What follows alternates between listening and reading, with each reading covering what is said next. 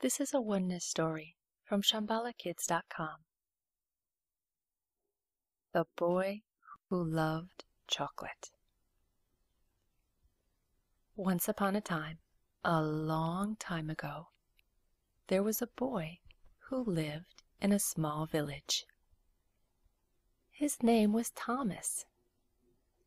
The people in Thomas's village were very friendly, and they were ready to help each other at a moment's notice.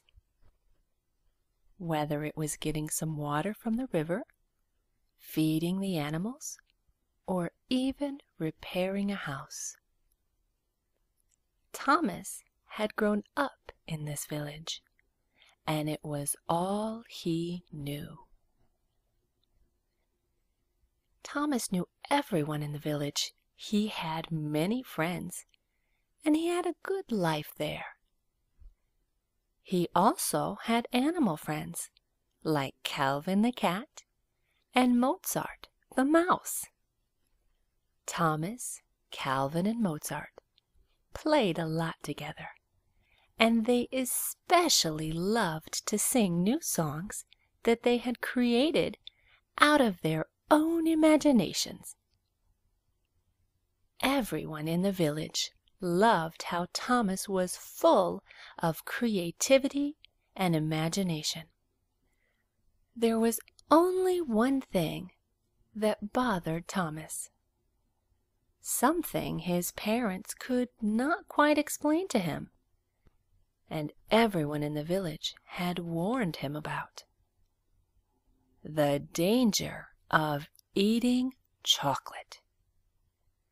Although Thomas's mom loved to cook, she was always very careful and paid close attention to remind Thomas that chocolate was a dangerous ingredient and should never be used. It was not even to be tasted or even thought about. From as far back as Thomas could remember, he had always been told, "Don't eat chocolate, it will make your tummy hurt. It will cause you to get sick. It will control your life if you let it." Always the people in his village said the same thing. But no one in his village had actually tried chocolate. They were taught to be afraid of chocolate, and so they were. No one had even tested it for himself. But they were so afraid, they dared not. Now something inside of Thomas yearned to know more about this thing called chocolate. All of the villagers told him the same thing, yet he remained curious as to the real power of chocolate. One day, while running by the river, he made up his mind that he was going to study chocolate. He was going to read old books about it and do as much research as he could. He figured he could make up his own mind. Very few books actually explained about chocolate, and it was rare indeed the people who even researched it.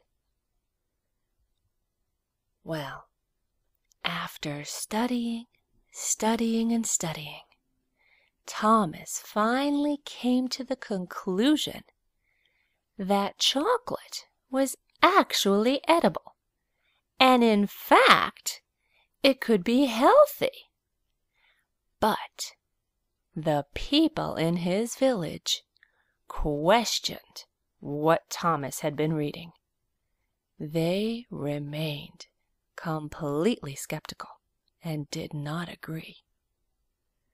1 year passed, then another year, and a few more years passed still. When Thomas turned 12, he was considered old enough to travel to the nearby village by himself, and he decided to do so. Everyone in the village had warned him, "Be careful, Thomas, when you go. We have heard stories of people loving and eating chocolate there. You know this is not our way. You must not be tempted. Guard yourself well." He went to see his friends Calvin the cat and Mozart the mouse and said, "Today I am leaving to visit people in the next village." Well, his friends were a little scared for him, but they knew that he was excited about this trip, and he had been anticipating it for a very long time. So they looked at him and waved a goodbye, and they said, "Have a safe trip and come back soon. We will surely miss you." And so our young friend Thomas traveled to the neighboring village. The road was long and dusty, but it was a new adventure, and Thomas could hardly contain his excitement. On the way to a nearby village, Thomas even met a new friend, Squeaky the squirrel. Squeaky was busy gathering and saving nuts for winter time. He loved working hard and preparing for the cold season.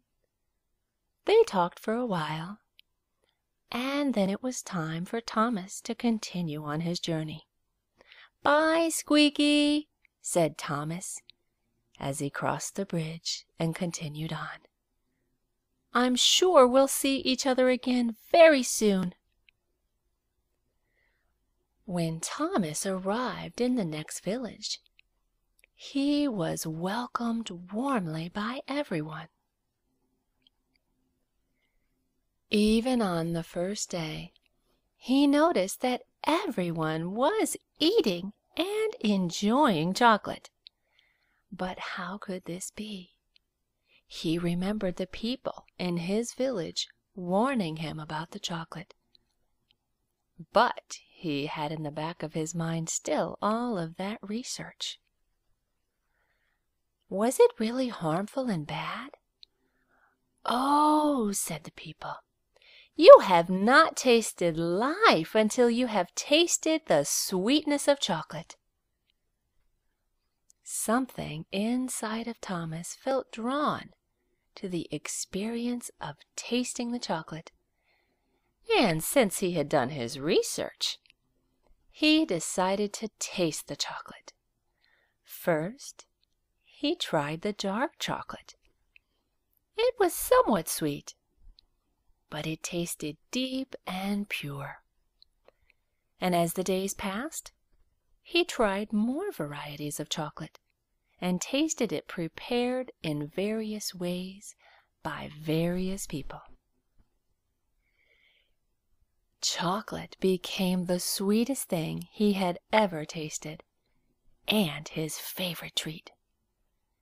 He now understood that what the villagers had been told a very long time ago was not actually the truth, but based on fear. Since chocolate was so sweet, so divine, why not share this splendor with the whole world? On the way back to his village, Thomas was singing, very happy and so proud of the discovery he had made. He understood that the people in his village were misguided because of the fear that they had. He understood that we should never focus on fear to guide our life.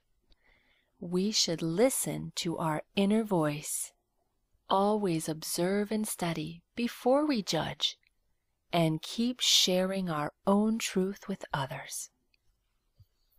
Now Thomas and all of the people and animals of his village enjoyed chocolate with no fear. I wonder what adventures and truths and discoveries you will find in your life.